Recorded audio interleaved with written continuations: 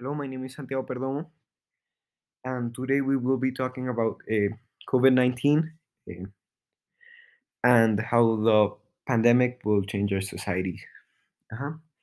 And now we'll be talking my dad. Uh-huh. And the first thing is, in what ways do you think the COVID-19 pandemic will change our society in like a political point of view? First of all, we will see some changes in the way that people will work because before we used to attend at offices, and now we get accustomed to work in home at home. So finally, all the industries will have a big change due to the the people won't have to work every day at the same place.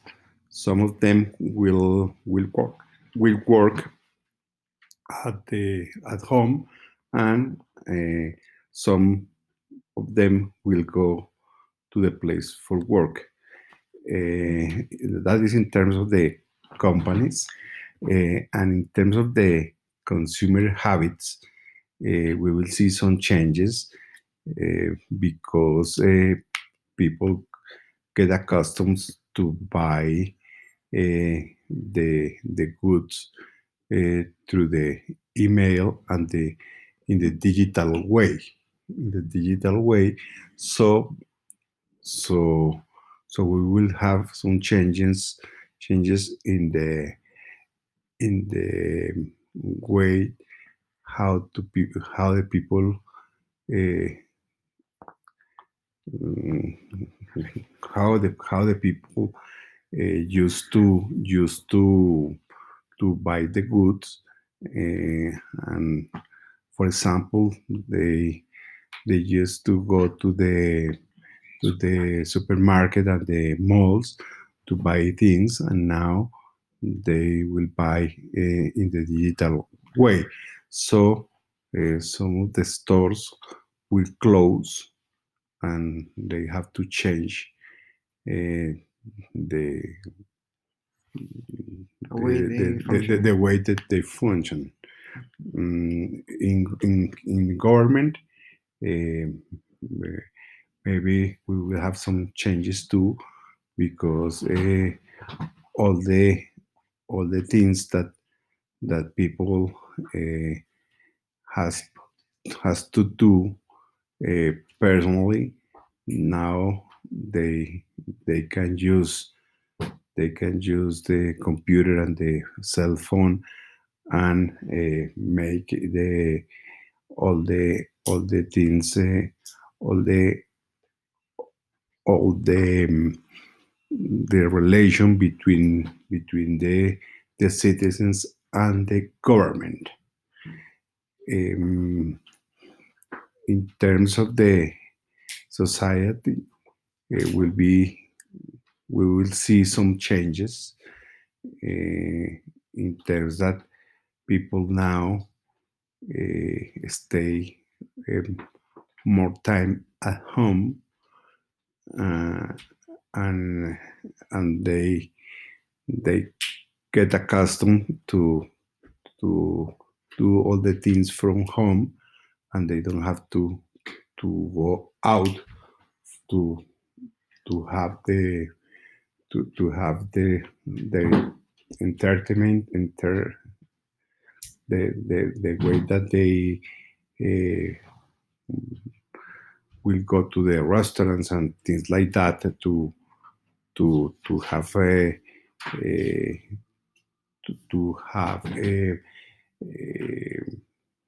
funny things to do.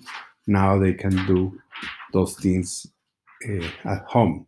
So we will see a lot of changes in our lives.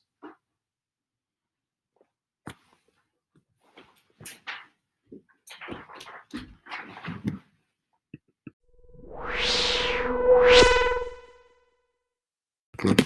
So the second guest on is my mom.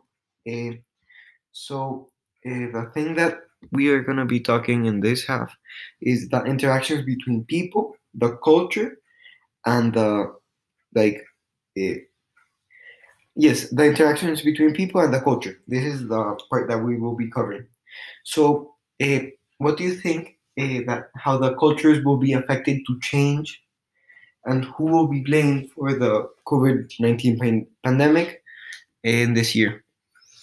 Well, I think that culture will be really affected because Latin American people and Colombian people is very tend to be giving hugs to everyone, laughing and kisses and things like that. And now in the new reality, we have to be prepared that we cannot give hugs and not kissing and not being very close with the people. So we have to change about that, and we have to learn to live in the new reality that it will be keeping distance between us, and to live with all the new stuff to be covered and to be protected from the exposure to the COVID-19.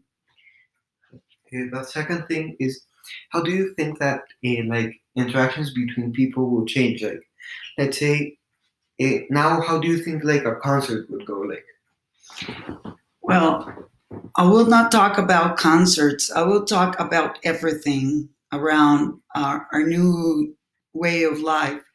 For example, going back to work, it will implicate that we have to be have a lot of distance between one desk to the other, and the people cannot be interacting like they were doing before. If you want to talk about concerts, they will be really hard to imagine concerts with distance between the people, avoiding the contagious or whatever in the COVID-19. So life will change a lot. That's why I'm saying we're going to have to get used to the new reality, that it will be having distance with the others and wearing all the protections implements that we will have for the new exposure to the COVID-19, and to be safe and keep the others safe. Another thing that I want to say, who do you think is kind of like to blame? Because there's like really no one to blame, but who do you think is like the scapegoat of this? Scapegoat es como a quien culpa. I don't think we have to blame anyone, because there's a lot of going on, and someone says that it's a biological arm, others say that it's a war between rich countries, but I don't think we have really who to blame.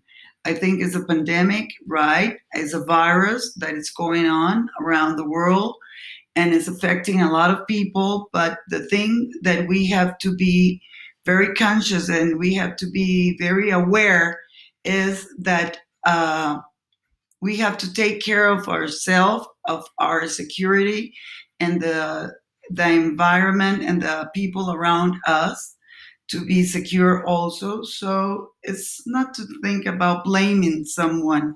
It's about being aware of our responsibility in front the others and front ourselves. Another thing is, do you think that it is like what do you think about the like self quarantining after like a trip or like social environments or social recruitments, being in like in large groups of people? Well, I don't get very clear the question. I don't know if it's being in groups. No. Como self quarantining. Like, Okay, the self quarantines is like everything I'll be talking about. Is that we have to be aware of our responsibility in all this matter. So if we get in contact with someone that was exposure to the contagious of the COVID-19, we have to take care of ourselves and be isolated for 14 days, and don't and avoid the contagious for others. So I think it's a good way to be aware of that and be isolated for the 14 days that are the days where the virus go on. So I think it's a lot of being aware, and that's it. What I think about this. Okay. Thank you for hearing this podcast, Mr. Ryan. See you next class.